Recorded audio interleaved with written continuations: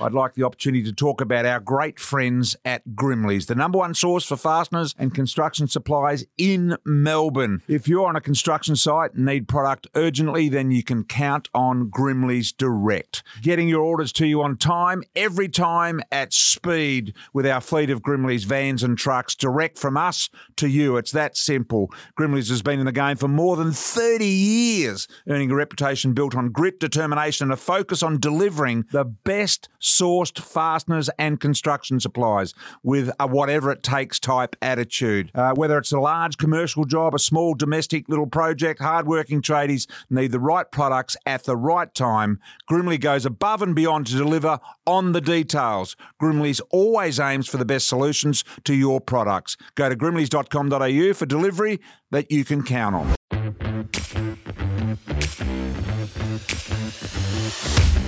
Hello all and welcome back to another episode of Life of Brian. Brian, how are you? Yeah, very good. As you try and take your jacket off mid-record. You've caught me off guard. Well, we're recording. All right, well, get on with it. Yeah, how are you? What's going on? Nothing. Nothing's going on. I'm in the middle of doing nothing at the moment. Your phone's ringing. Who's that? that? Phone's ringing. That's Nick Theodosy. So I'm not going to take that one? Not at the moment because I'm in the middle of the podcast. That's very disciplined of you. Yes, so welcome back. We are brought to you by Grimley's. Grimley's are the number one source for construction supplies in Melbourne. Order, same day delivery. It's as simple as that. They are the best in the business. Look for the blue and white vans. Absolutely. We're going to crack straight into it. Just got a couple of footy topics off the top. The draft has obviously recently been. Your thoughts around getting draft picks right, particularly in the top 10, and how it can be a bit of a... Well, I don't think they do. And I don't think they should be expected to, because the difference between, we just get so carried away with who is the number one pick. And we don't really worry about the guy that's the number 10 pick. I'm talking about the top 10 picks here. There is so little difference between number 1 and number 10. It really is just a number, yet we put so much emphasis on whoever is picked number 1. I mean, Franklin was picked 5, I think, in his particular draft. Deledio was number 1 in that draft. Roughhead 2, Griffin 3, Tambling 4. You've done some research. Franklin 5. And if you want to go to the Bontempelli one, who's my favourite player, Marcus Bontempelli, 2013 draft, Boyd 1, Kelly 2, Billings 3. Now, Bontempelli's currently the best player in the competition. Franklin is one of the all-time greats of the competition, a legend, yet none of those guys were taken 1. This is my point.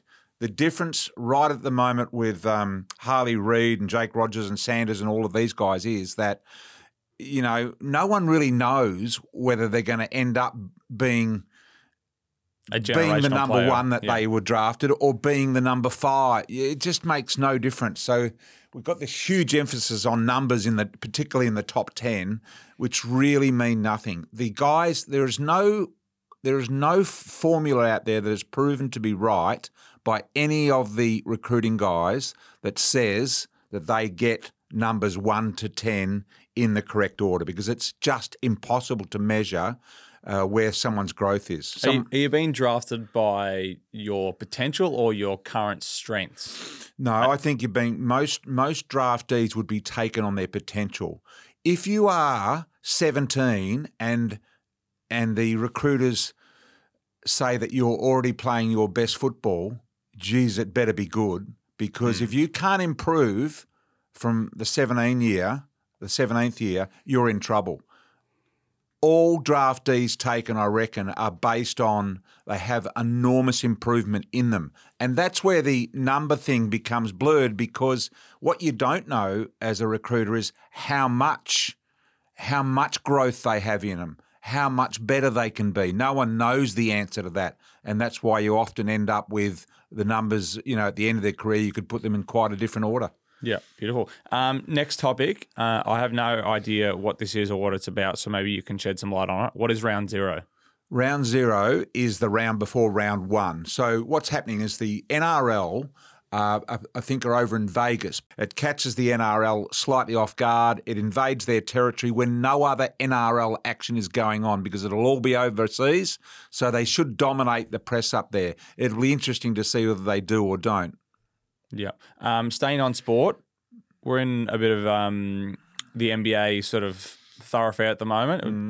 You love your basketball and you love watching the NBA. Yeah. What any observations? Victor Wembanyama mania sort of. Yeah, it doesn't grab me, but I'm sure he's going to be great. And the bits I've seen. By the way, Wemby doesn't grab you. Well, far too much San Antonio on the TV because at the everyone moment. wants to see Wemby. Wemby, I've seen enough of. Lock him away for a year, let him develop, and then we'll come back and watch Wemby in a year's time. He's when 7'2" and can handle the ball like a point guard. That's okay. I'm more interested in the guys that have been around for years. I look at Chris Paul, who's gone to Golden State, and I've watched a couple of Warriors games already, and already I think, while Chris Paul is a great player and he adds things that they didn't have, I just think it's upset the whole rotation there. It's upset. He's been starting. Yeah, I think he's now going to start coming off the bench, which sounds like, and playing less minutes, which is good for him because he's, 36, 37. And I think coming off the bench is probably the way to go, but it pushes everyone else on that roster back a little bit, and I'm just not sure, do they need him to win the championship? I wouldn't have thought so. They just need to stay fit, and one of those other players needs to come through and push up a little bit and get better. I would have thought that would have been the better way to do it. I just look at the NBA and I get annoyed. Not so much Chris Paul, but a guy like Westbrook. Harden has been Harden balling his way around. These guys go from club to club to club. Irving, another one. They are bordering on cancerous. They're not bordering on. I think they very much are. Whichever club they go to, it's too much about them.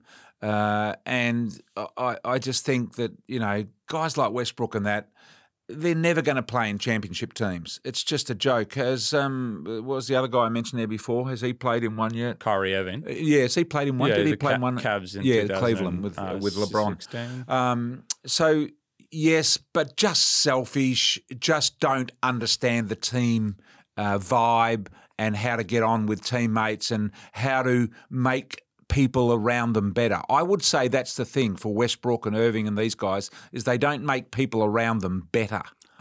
You look at Curry, he makes everyone in his team better. And I was just about to mention Curry. I want to mention Steph and Curry in the fact that are we going to, we already are shocked in how ageless they are. Are they going to, do Tom Brady stuff and still be playing when they're 45? Because it looks like they could. Well, in basketball you can. I reckon you get into a rhythm. It's not so much a fitness thing. They're all at pretty equal fitness. But someone like Curry, who's a shooter, I reckon could play for deep into his high 30s at least. What is he, 33 now? 32? No, he's older than that. He's 35, beyond mid-30s. Yeah, I reckon he's 36. Well, he's going to play deep. He's going to be probably one of the first players maybe to go close to 40, I reckon. Changing gears a little bit. I've got a new office. I've been working from a new office. You have? Where is it? Here. Producey. Yeah. The thing I think about when I walk into this office here at Producey. You get the icks. Led by Dylan Buckley. I look at it and go, it's a bit messy. Why do you think it's a bit messy? It just needs a tidy up. You got about 10 guys working up here, 3 or 4 girls. Someone, and I don't expect you shouldn't come in here expecting it's going to be one of the girls that's going to clean the office, Harrison. It should be you. You need to get off your ass and show your worth in here and start cleaning up. Place is a mess. But it's a really good, fun environment. I've only been here for a day or two, but for someone, especially coming out of COVID, I've been working from home pretty much the whole time. And it's great because you've got the flexibility. You can sort of go for a walk or a run at lunch and you can run your own schedule. But well, you can do that. I don't like to surprise you, but you can do that anywhere. Yeah, but you've never worked in an office, so you wouldn't actually know. I have worked in an office. When did you work in an office? I worked in an office. I did a little bit of work with Ricky Nixon back in a work experience for one day? A few weeks. And you worked for Ricky Nixon? I worked with Steve Perry at Frontier. I've done quite a lot of office work. In fact, I could be almost talked about as an office worker. So you worked for the chicken train? Yeah, in early days when he was flying, when he was in top gear.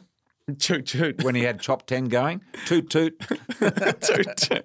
I wanted to ask about your new car. You got a new Land Cruiser.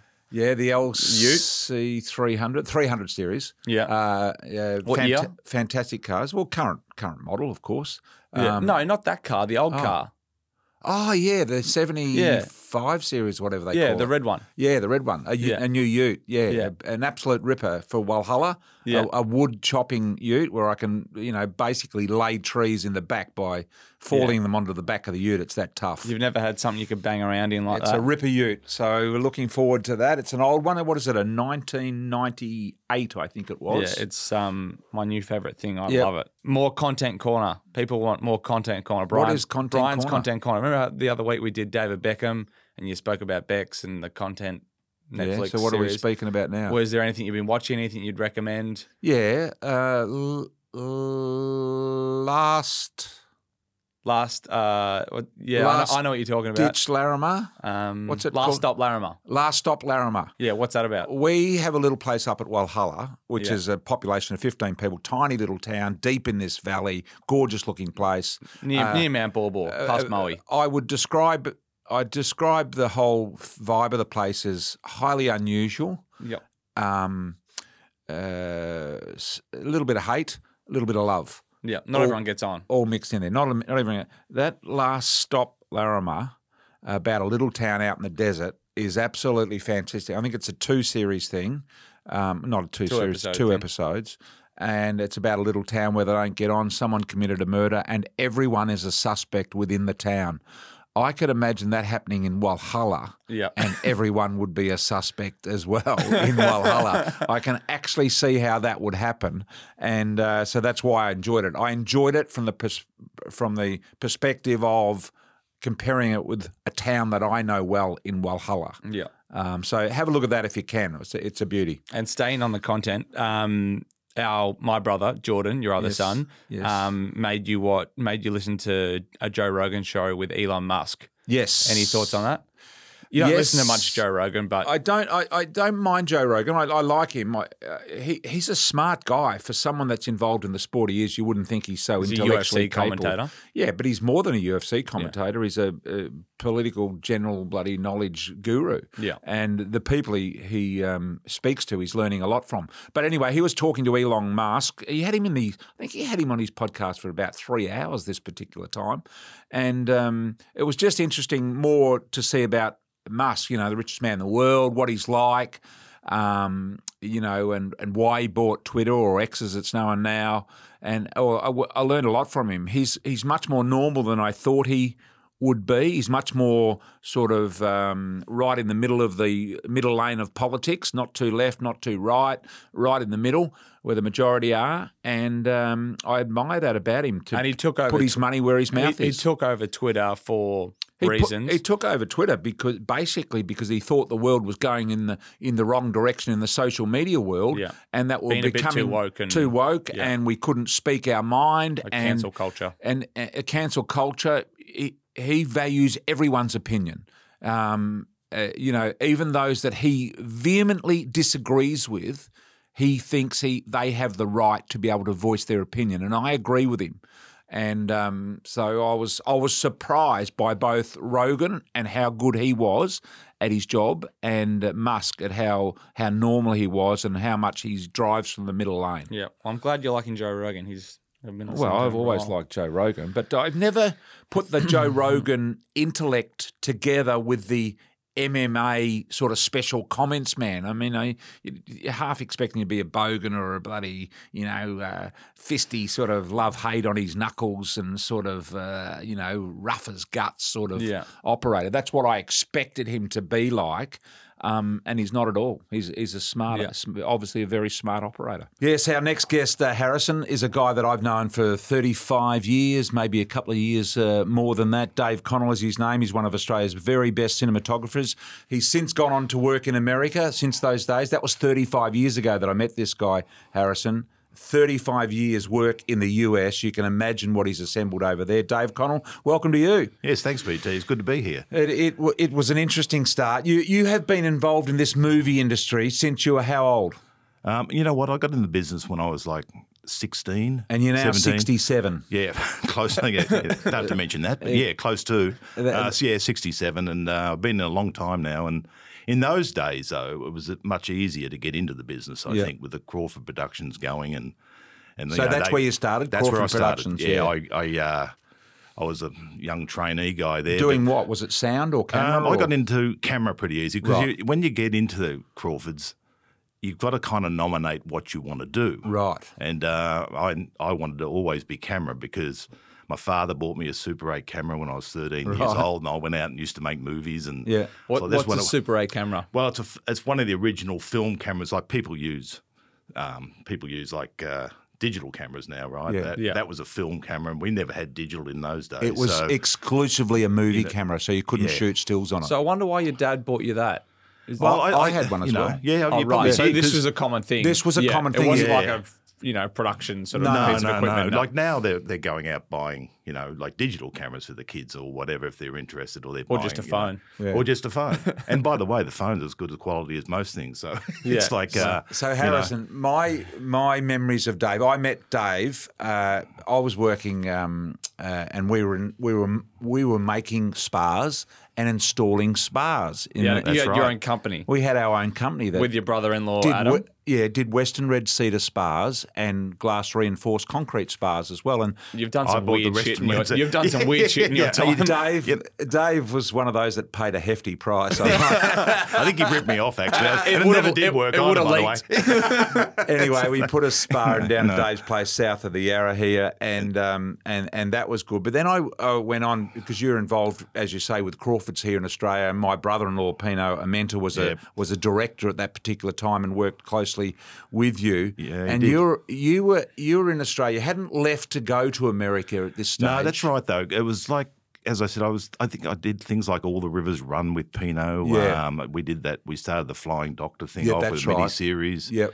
What else did I do? I quite a few things with Pino actually. He Well, was this a great, one in Australia at this particular time was called Gross Misconduct. Do you remember Yeah, who the actor was? Yeah, Jimmy Smits. Jimmy Smits, NYPD fame. Harrison, do you know him? Can you picture him? I can picture the face. Yeah. It's probably he's been around a long time. I've actually worked with him a couple of times since actually. And Yeah. he always remembers his trip to Australia and how actually you got us a ticket to Well, the final. you spoke to my brother-in-law Pino, who was the director of this film you were doing, Gross Misconduct. He rang me and said, "Brian, I've got two guys want to go to the footy." And I said, "Oh yeah, who are they?" And he said Dave Connell, who's the cinematographer, and Jimmy Smits, who's the main actor that's out from America. I said, "Look, I've just been given the arse by Collingwood. They all hate me down there. I hate them, and the feeling wasn't great." Anyway, they were playing in this final in 1990 or thereabouts. Yep. And anyway, so he said, "Here, ring Jimmy Smits, the actor." I said, "What? You want me to ring Jimmy Smits, the American actor? Are you kidding?" Anyway, I rung him. I said, "You want to go to the footy, mate?" He said, "Yeah, I'd love to go and have a look at the game." He said, "Well, look, just be at my hotel at such and such a time." I said, "How are we going to get out there?" He said, "Don't worry about that. You just turn up at the hotel." So I turned up at the hotel. Dave's waiting there with Jimmy Smits. And I said, "Right, where's our car?" He said, "No, we're going in the helicopter. Yeah. It's parked over there." I sort of conned him there a little bit because you said to me, as I know, getting out to Waverley in those days was no fun. There was no public transport. There was nothing. It was just drive, and there was in traffic. That stadium was always packed, wasn't it? Yeah, it was. Anyway, It was- he said, "Jump it in the was- chopper." We flew, landed at Waverley, which is embarrassing but sort of funny. It was fun, yeah. Because I wasn't friendly with Collingwood, I couldn't get tickets through them, but I got tickets through the AFL, and they invited us to the lunch, right? And they said Jimmy can get up and say a word or two, and he did all of that. But what it did for me was break that sort of rift that I had going with Collingwood, because all of a sudden everyone wanted to meet Lee Matthews' wife, who wasn't getting on well with me. All of the board of directors of the Collingwood Football Club weren't getting on with me, and I wasn't getting on. All of a sudden, they all wanted to meet Jimmy Smits. So you've used Dave to get back in the Right, inner that's sanctum. yeah, I didn't know that So side it of it. got me back in. So, You know. so that was the start of it all. So, and as I say, you'd done your apprenticeship basically through Crawfords, but you go to America. You've been there for a long, long time. Some of the actors you've worked with: Christopher Reeve, Jimmy Smits, Pierce Brosnan, Naomi Watts, Daniel Radcliffe, Patrick Stewart, Michael Bublé, David Tennant, James Cromwell, Jonathan Greaves, just to name a few. It's Amazing career. You know what though, with actors, as far as I'm concerned, it's just like you and I. I don't see them as being like, I've always been big on meeting sports stars more so than meeting actors, because actors you're working with all the time, and they're just like anybody else. They're just normal people. That's Someone got into the explained acting it to career. me this morning. So the director is responsible for the actor's performance. You, as the cinematographer, are responsible for everything you see on the screen. Is that how it works? You really are the director's vision. Right. Like the director will come up with some idea, but a lot of times, like the guys I work with anyway, other than the couple, will just leave you to it. Like I work a lot with Jonathan Frakes, who's the ex-Star Trek or Star Trek actor. So if you were to define cinematography, what would you describe? I would define it as you're really the director's vision. Yeah. And and if you've got a director that really has a certain vision, you're there to capture that vision. It's like in the lighting, like with the David Tennant job, for instance, it was a movie called Bad Samaritan, and it's a thriller we did, and unfortunately, it sort of came out and went, but it's actually not a bad thriller if anyone wanted to watch it. It's called Bad Samaritan. He plays a real evil person. Right. And that movie relied on lighting to keep people scared, make people scared. Like I've done a lot of Stephen King films, and really it's what people don't see is what makes them scared. Yes. If you see shots of big wide shots and all that kind of thing, and you see where that person is, well, you're not really scared. Yeah. So we did a lot of people jump when they see a few effects. So it's so a lot of it's in the lighting in these movies. You got to. So what sort of a team do you have around you? Or it's not just the changing of lenses for certain shots. There are multiple cameras operating at the one time. If you were going on to a major motion film, how many people would you be in control of to get this job done to the level you require?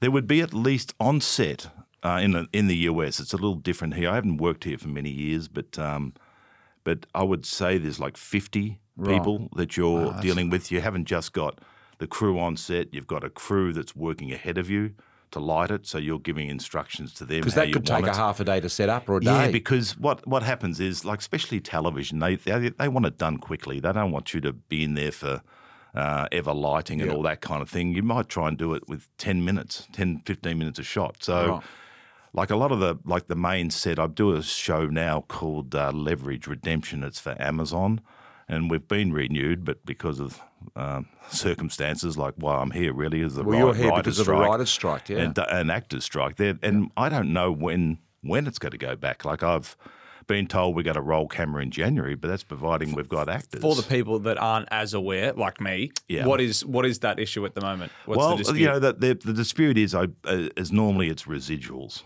Like I guess like the same thing in the music industry, I suppose. But they want to, like if you think of places like Amazon, they will show like movies that were done 20 years ago or whatever, but the actors that are in them, they're not paying them. They're not getting any money. Like Netflix and all these places in the studio, they're not getting money, and they're saying, well, what's happened to our residuals? But I think Harrison, each time a song is played on the radio, they get paid for that. Yeah, that song. Yeah. I guess that's the royalties. The change in technology and how we consume content now. Everyone's sort of catching up and like, hang on, we're seeing movies from 20 years ago, as you said. That's right. And then why aren't I getting paid for that now? Exactly. Yeah. And it's like, as I say, and those contracts weren't designed for this, consuming of the product. They've always worded it differently so they can get, studios can get around it. No one wants to pay out money if they don't have to. And I think this AI now is a big thing. Like AI now is starting to think like actors, like writers, normally get paid for script amendments and all that. Like say they got a script that they need a rewrite. Yep. Now they're sticking it into the computer, and the computer's spitting out a rewrite. So have you heard of ChatGPT? No, I haven't. No. It's a AI program where you can give it like as many details as you want, like keywords and stuff. And say you want to write an email to someone, and you say, I need to write an email to Brian. I want it to sound like this. It's for his birthday, but I also want to talk about that. And it will produce something for you out of the information that you provided, which is incredible. See, that's kind of scary for people down the track that want, could be out of work. It's like. You just think like graphic designers and all that. You can spit things in, and it'll come out with some graphic, and it just makes me a bit nervous. Really nervous about jobs in the future. Really, it's like it's great to have this technology, but gee, like are we all going to be out of work from it? Actors' faces got to be replaced. It's a scary thought. I think like the human nature of it has to remain, especially in the caper that you're in film. Yeah. Yeah. Yes, half time in this episode of The Life of Brian. Now, I'd like to give this message. I'd like the opportunity to talk about our great friends at Grimley's, the number one source for fasteners and construction supplies in Melbourne. If you're on a construction site and need product urgently, then you can count on Grimley's Direct. Getting your orders to you on time, every time at speed with our fleet of Grimley's vans and trucks, direct from us to you. It's that simple. Grimley's has been in the game for more than 30 years. Earning a reputation built on grit, determination, and a focus on delivering the best sourced fasteners and construction supplies with a whatever it takes type attitude. Whether it's a large commercial job, a small domestic little project, hardworking tradies need the right products at the right time. Grimley goes above and beyond to deliver on the details. Grimley's always aims for the best solutions to your products. Go to grimleys.com.au for delivery that you can count on. So, Harrison, I want to mention a couple of things that Dave has done. I mentioned the actors, but you may remember Snow Walker, Fortress back in 85, Moby Dick back in the original Moby Dick back in 98. I think that was a series. Well, yeah, it was a mini-series. A mini-series, yeah. Yeah, and that's also actually... December Boys, the original Aviator, the Aviator. Yeah, the Aviator. That's... back in 1985. Well, it starts Who was the... Was that was the Christopher Reeve? Yeah, it was. It was like... And you know, I've got to say, I was 24 years old, I think, or something. Is that 24? 20, yeah, when I shot that movie. Yeah. I got to tell you, I didn't know much what I was doing because...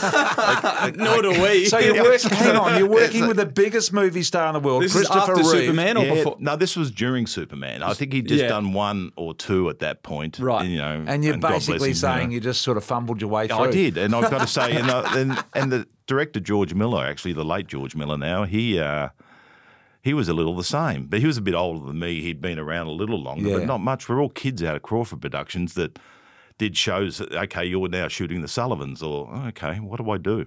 And it was like, we were thrown in. And the way we used to make money, because those days they'd pay you $25 a week. You know, it was like nothing. We used to go out on weekends and grab the camera truck and make music videos. Like I did Kylie Minogue's first locomotion video. Did you? Just to make some money. Yeah, it was like there was no money, and it was like, and you know, Pino could tell you that we used to go out and just do weekend work and commercials we used to make, and so that really rings home that this profession for you has never been about money.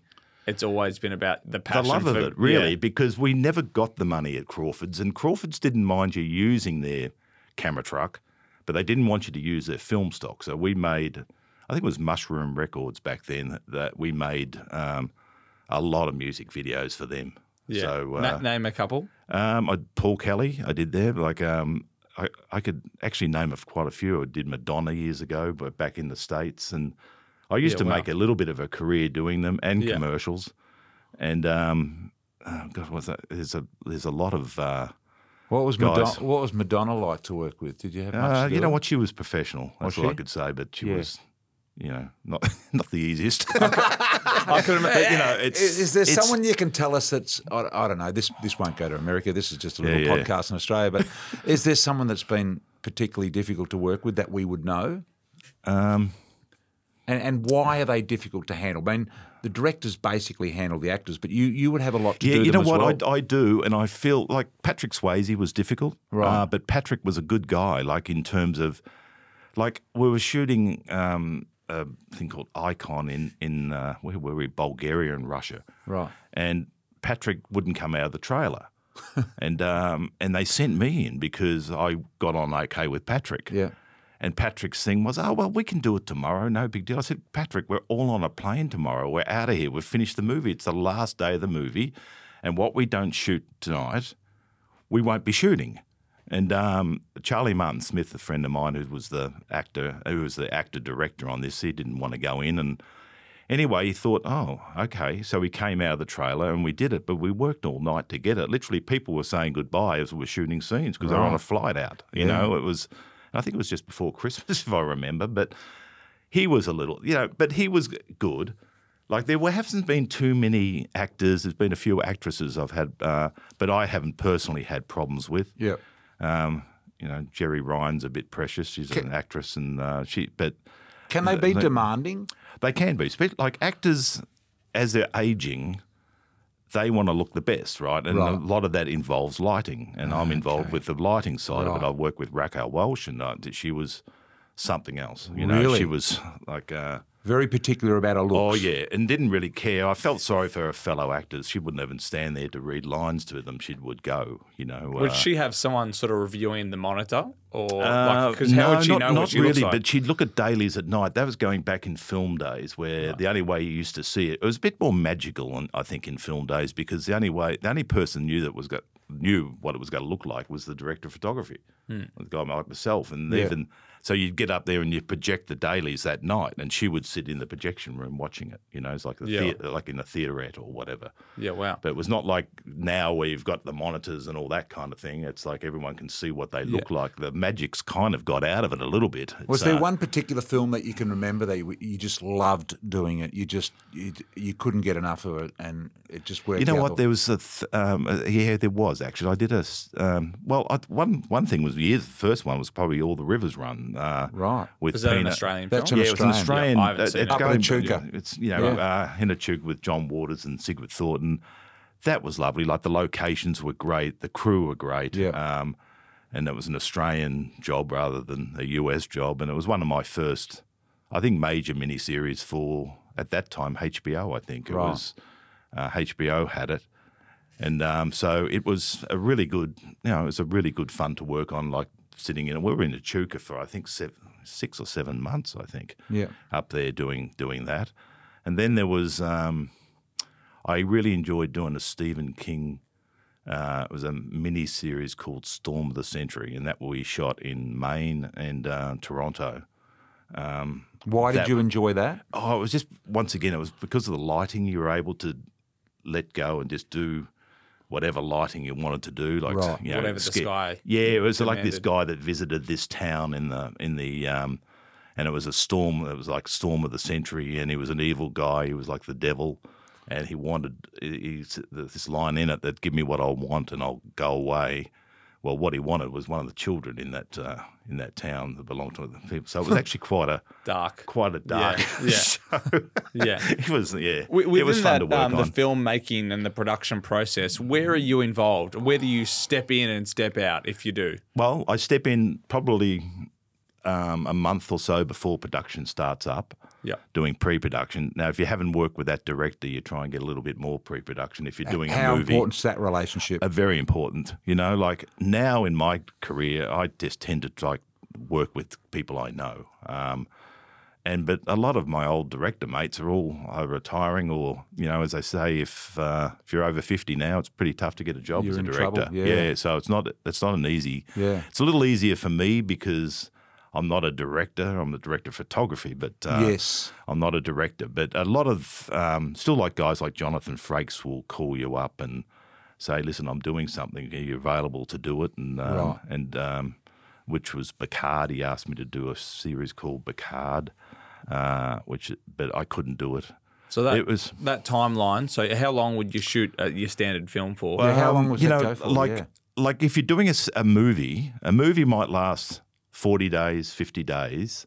That seems short. Yeah, it depends on the type of movie. Yeah.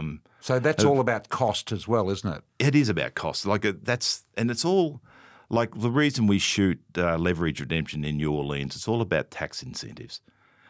So production can get money back for every single person. Right. Like it's 30% or 35% of everybody who's working on that production, they get back from the government. They get back from the state government.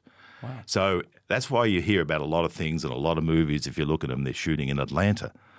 Now, Atlanta is a big movie place because they offer the best incentives. Right. Now, which means sometimes if you're getting in there late, you could get the dregs of the crew too. So, because there's only so many crew to go around. So many crew members to go around, and they're saying, "Oh well, I'll just go on this other production, and they'll leave you or whatever." But I have a short memory on that stuff because right now every one of those people are ringing me up and saying, "Oh, we got a job." Yeah. It goes. Is Australia an attractive option for international and American stuff to come out here and film in Australia? Very much. So. Financially, The Australian government offer a very similar thing, right? And in America, just the show I work on, there's 50 Teamsters. And Teamsters have been around since the stagecoach days, and they're drivers. And they get paid thousands and thousands a week too. They're on big money, and we don't even have them in this country. So there's probably what is a driver? Well, every single truck that has a lighting equipment or grip equipment or any camera equipment has got its own driver, and they won't open that truck until it's time to as well. So if a camera system wanted to get something out of the truck, more often than not, they won't even open that truck. Right. They may have Teamsters here. I don't know. Yeah, they're normally very nice people, but it's a lot of money to pay. And like here, like the lighting, grip, and all that camera, they drive their own trucks. You know, so the crew will drive the trucks. I see. So that's 40, 50 days of filming. Yeah, and I'm about to go on to a 90-day shoot, but that's a series, so I'm about to do. And then post-production after things have finished. Post-production. Do you wipe your hands of it and say that's the editor's basically, now? the last day of the shoot's my last day. So you're not walk involved away. in post-production, the editing other of it? than the colour grading later, and even then they sort of don't call you or they, you know. So a big American budget, you say you're about to go on a 90-day shoot. Well, so in a big American budget, what roughly would be the money they'd spend on such just an hour episode of what I do, which is normally, if there's commercials, they want 43 minutes. I think it's roughly $4.5 million per episode. So roughly to make per episode is $4.5 million. Yeah, and you got things like Games of Thrones, which is like $15 to $18 million an episode. Wow. So it depends on the size of the show. Like Australians, they might make an episode of TV for under $1 million.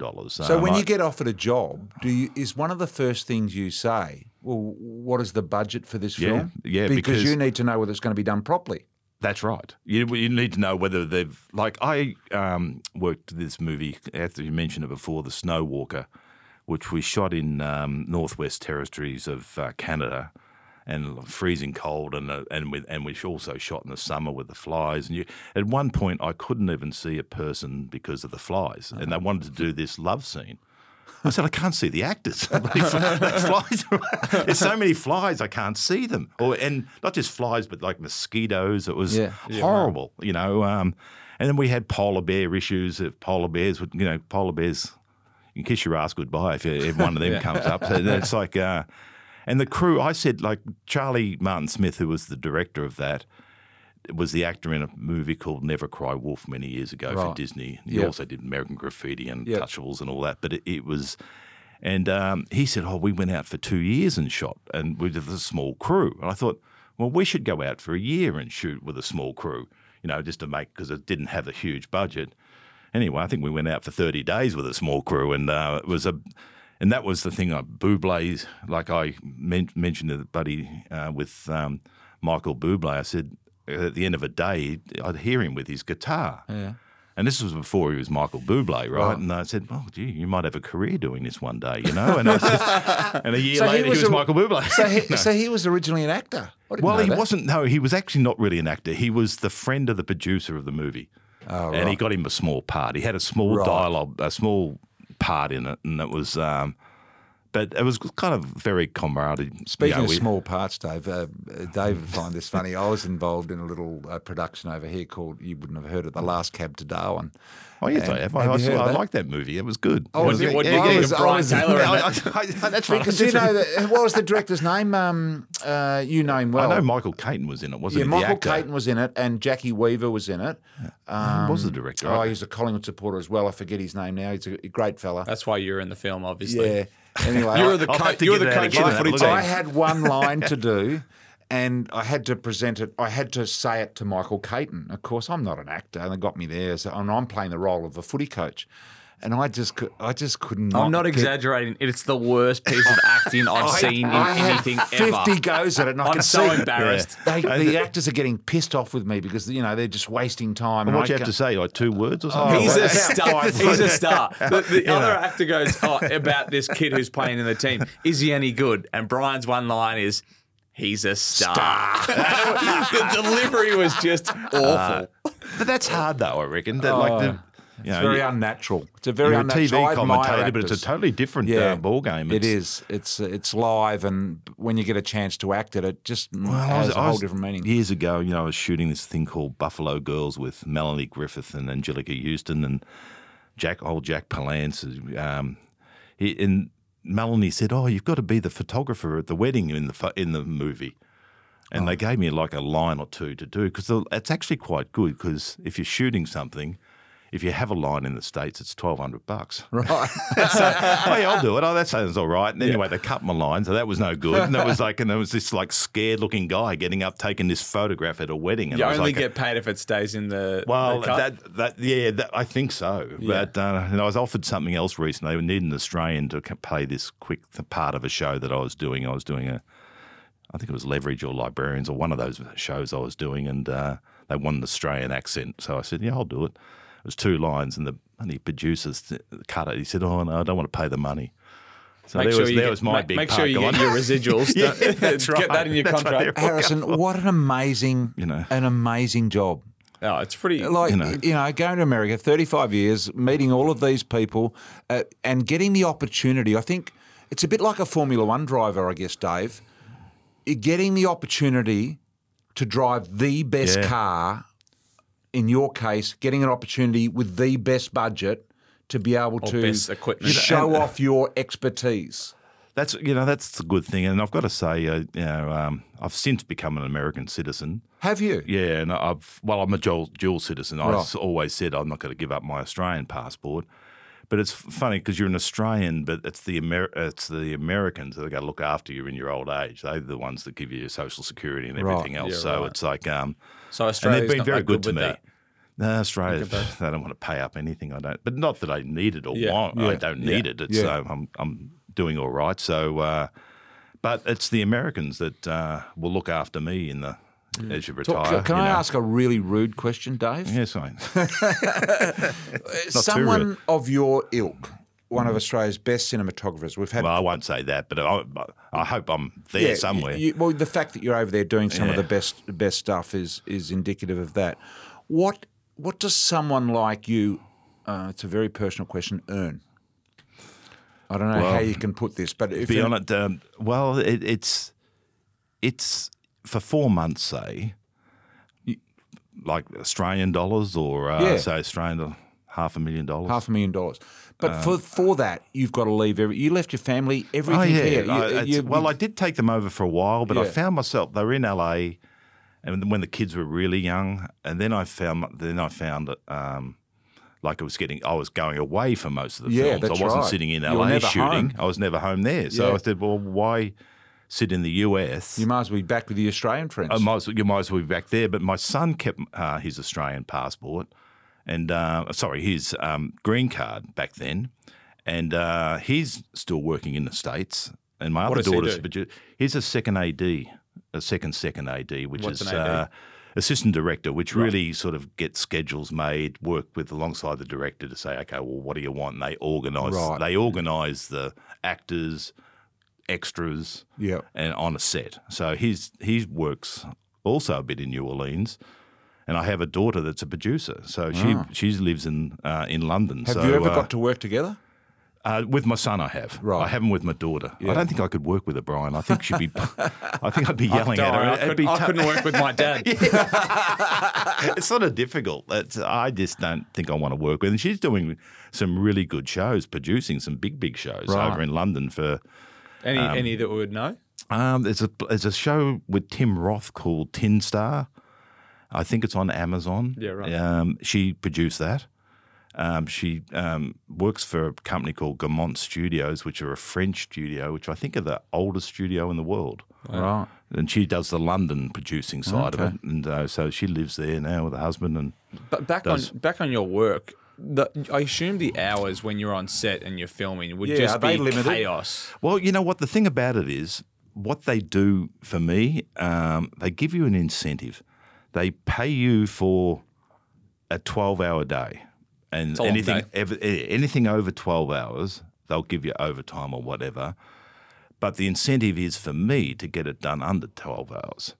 And because then you're really working, you're getting your 12-hour pay anyway. You might as well, I'm going to try and do it in 10. Yeah. Are you trying to rush it though? No, you're not trying to rush. You won't, make the quality any worse. But being more efficient. Be a bit more efficient. Get the crew working a bit quicker and get them going. And like we have a permanent set on the show that we work on. It's in a couple of levels, and the lighting I've got down to a point where everything's on hydraulics and comes down, and you light it, and then you can move things around very quickly, and we can sort of do around about 7 or 8 pages a day, which is quite a lot in that set. Another basic film fan question from me.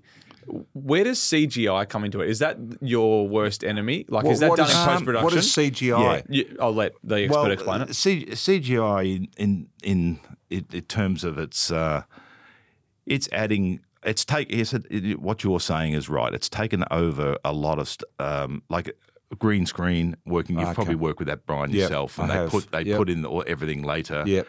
And you put all the actors who are sitting on a green screen stage.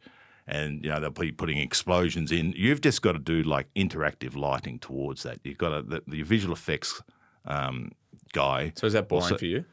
You know what? It's not boring, but it's kind of is. It takes away the art. Yeah, because many years ago, I did a movie called The Never-Ending Story, and that was a lot of that was on a blue screen stage. But that was before CGI ever came into, which is computer graphics imagery is the term. So. Yeah. Before the CGI was ever around, we had to do things a lot different. And that's why if you look at probably a lot of those old movies that involve a lot of blue screen, it all looks pretty hokey. But now they're getting to a point where it just all looks fantastic. Or is it fantastic? I can pick it all, the CG, work. And like I saw that Tom Cruise movie just recently, that Mission Impossible. There's so much CG in it, and all those big movies they do. Do you look at that as you seem more of a purist, and you love the nature and those landscapes that are natural? Yeah. Do you see the CGI as like almost cheating a little bit? It is, they can put in beautiful skies, they can put in great sunsets, they can do all that, and it is kind of cheating a little bit, and they're doing more and more of it because it's getting cheaper and cheaper to do too. Yeah, it's more efficient, and it's like we have 8 days to shoot the show that we do, and but it's an action.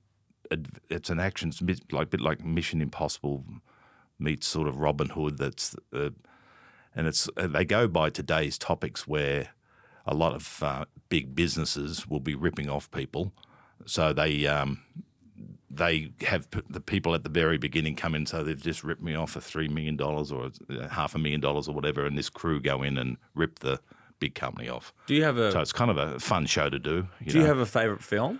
Maybe there's 2 categories. There's your favourite film and the best film you've seen, other than your own. No, I wouldn't put my films in that category, but I just like a lot of the old movies. I like things like Where Eagles Dare and all those old I like a lot of old westerns, and I enjoy, those sort of movies. I'm trying to think of the best movie I've seen of late, and it hasn't. Have you seen Oppenheimer?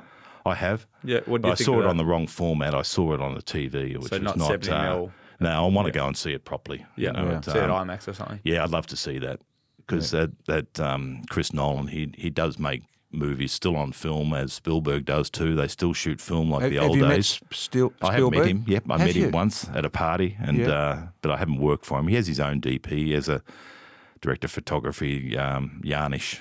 Do they generally, those top guys all work with the same team? So I'm only doing this movie if I have so-and-so? Exactly right. It's hard to break in on those movies because they've already got their own established cinematographer on that. So you've got to have your own director. Sometimes the directors don't have their own cinematographer, but a lot of them do. You caught my ear with something there. You mentioned parties.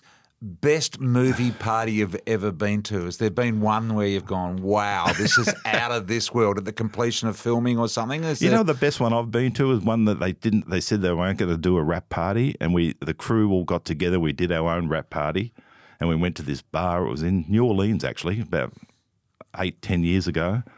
And we rang the bar guy. He said, yeah, we'll stay open all night for you. And that was and we all stuck in a bit of money, and the actors put in more money, and we. Who were the actors? Do you remember? Would we know them? Was, do you know Noah Wiley? Noah Wiley was was the actor in ER. Right. He was one of the main Oh, leads yeah. in ER. I'm working with him still, actually. In fact, he was the guy I played golf with about a week ago. So That was your mum's favourite show, ER. Yeah. She had ER figurines. Yeah. Oh, did she? Well, she'd know Noah Wiley very well then Right. because he was, and Clooney was in it with him. And but no, he's a great guy, and he was one of the actors there that night. But that was the best. Like they have all these very, very fancy rap parties. Yeah. But sometimes the ones on the spur of the moment are Yeah, the best. are the best. I've you've always probably found had that Yeah, too. absolutely, they are. It's like, oh God, this has been a great night. I think I staggered out about 8 a.m. or something. So It's like, who would be the most well-known person in your phone book? Yes. Not to gloat, because you don't seem like this that is kind a of very guy. modest thing. So, yeah, who's the most famous name in your that you've got in your phone book? Come on, don't be modest. no, well, I know you're a very I modest man.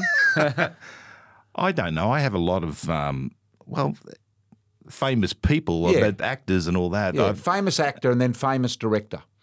Well, that's I think I've got Pino Mentor in there, mate. I've got his number. Yeah, I've got to me, like guys like they say Jonathan Frakes. Like I never watched Star Trek, right? Yeah.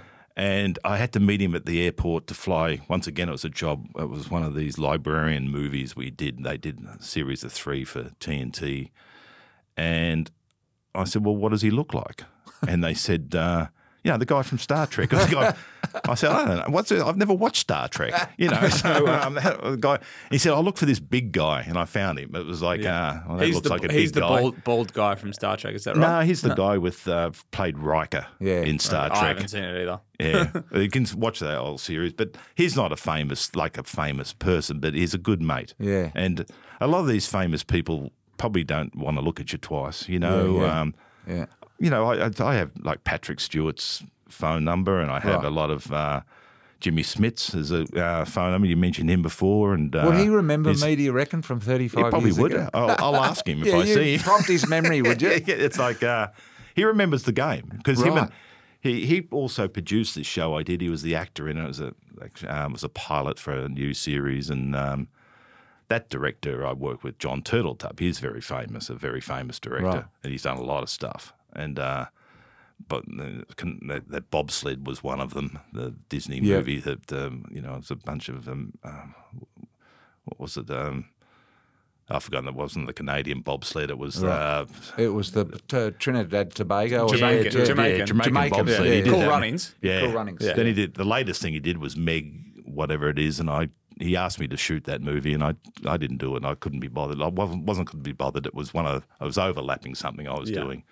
It was a terrible script. And he thought it was terrible too. But he was like, anyway. But it was a huge budget movie.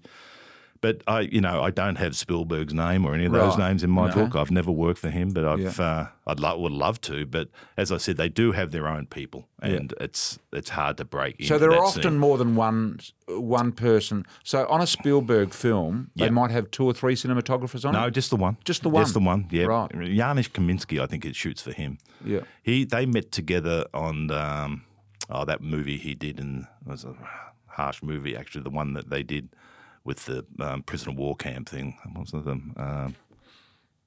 I've forgotten the name of that movie. It was a pretty heavy, Jewish one with the prisoner of war camp. Do remember that one? Boy in the Striped Pajamas. No, I won't. No, more recent than that. Anyway, it's going back, doesn't matter. Yeah. But they met on that, and he's been with him ever since. He's probably done 20 movies with him since. So, well, David, it has been absolutely fascinating catching up on what you have done for the last 35 years. And prior to that, touched on it. Yeah, But you've it's only good, just touched. We've but really. it's all good, mate. Thanks for having me. Actually, Before we do wrap up, I just so we're sponsored by Grimley's on the show. Grimley's are a construction fastening and fixings company. Right. They are their calling card is that they go above and beyond. When has someone in your professional or personal life gone above and beyond? In terms of To put you on the spot.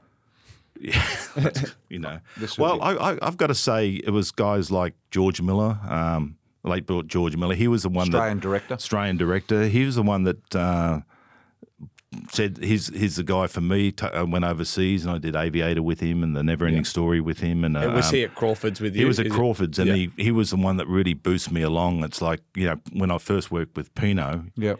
your brother-in-law, he was sound, and he said one day, I want to be a director, and he did, and he's a great director, and he helped me along too. All the original old Crawford production directors. Sounds like a bit of a factory. And it's like the reunions. Instead of having a high school reunion, we have a Crawford Productions reunion. So we all get together every 10, 15 years sometimes. And fantastic.